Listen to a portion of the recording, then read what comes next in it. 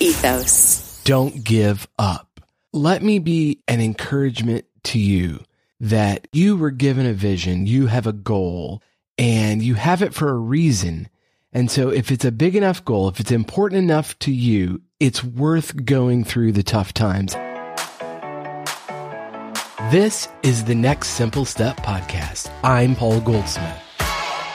Life is hard and perseverance isn't easy. That's why it's called perseverance, because the original Latin word comes from the 1300s, to persist in the face of adversity.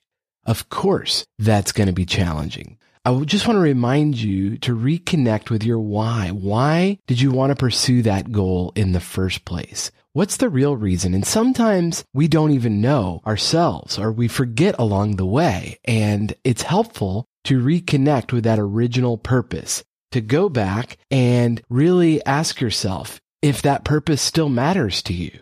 And if it does, then it's worth pursuing. In our capitalistic society, everybody is trying to sell something. And so if you're not buying their idea or their product, they're going to tell you you're wrong and you ought to give up and follow their program. Here's the thing. You have agency and ownership of your dreams.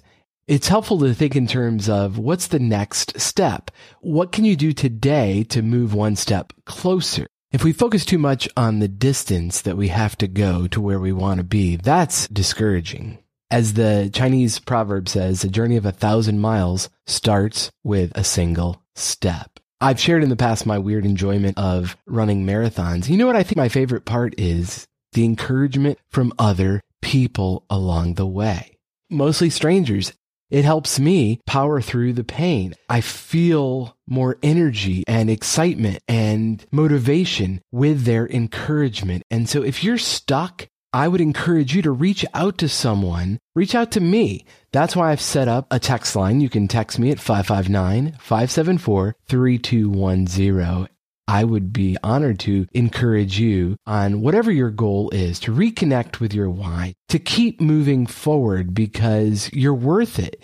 And this is where so much frustration and discouragement and criticism from others comes from. When people criticize, I think that comes from a sadness in their own life that they're not accomplishing their goals, and so they criticize someone else for their thing.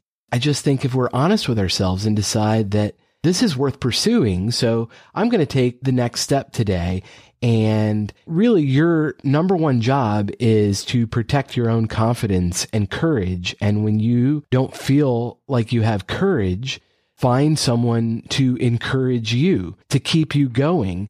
In January, I was attending a retreat in the middle of Idaho. Beautiful, but it was brutally cold and snowing. Of course, it's January in Idaho. I was driving up a mountain road and I got about 5 miles from this retreat where I was meeting up with some friends.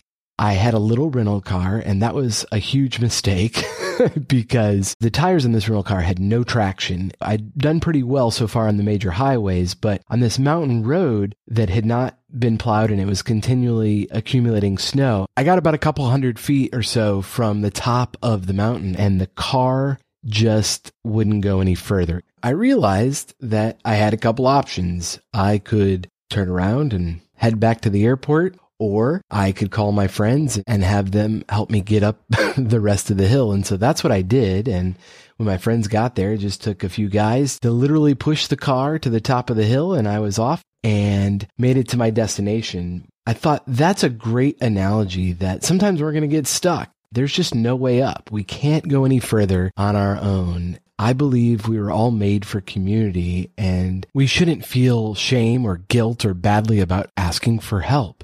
People like to offer help. It makes them feel valuable, particularly if it's an area that they have some experience in. There's also the law of reciprocity. So when you offer someone else help, they feel obligated to offer you help if you ask them. So I think that that's the way the world works. And if you can be an encouragement to someone else, if someone has shared a goal with you, reach out and tell them you've noticed and check in with them. Ask them how it's going. And if you see fruits of their labor, encourage them. Tell them that you see them and you notice the effort they're putting in.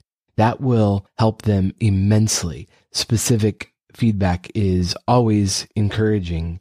I heard one time there's a developmental psychologist, Erik Erikson, and he said, in your 20s, your job is to experiment. So if you're in your 20s, have fun, figure stuff out. You're not supposed to be awesome at everything. In your 30s, you find your life. In your 40s, you build your life. And in your 50s, enjoy your life. As someone who just turned 40, I don't want to wait until I turn 50 to begin enjoying my life. I thought about that and I thought, we don't have to wait until we're 50 or 60 to enjoy our lives or 65 to retire. In fact, what if we could live a life now that we didn't want to retire from? What are we waiting for? Don't wait to start living your values, your goals, your dreams. If you're stuck and you need some encouragement, you need some specific feedback, let me know. I would love to encourage you. You can reach out Instagram or Twitter, Paul J. Goldsmith, or text me 559-574-3210. I'll talk to you next time on the Next Simple Step podcast. Have a great day.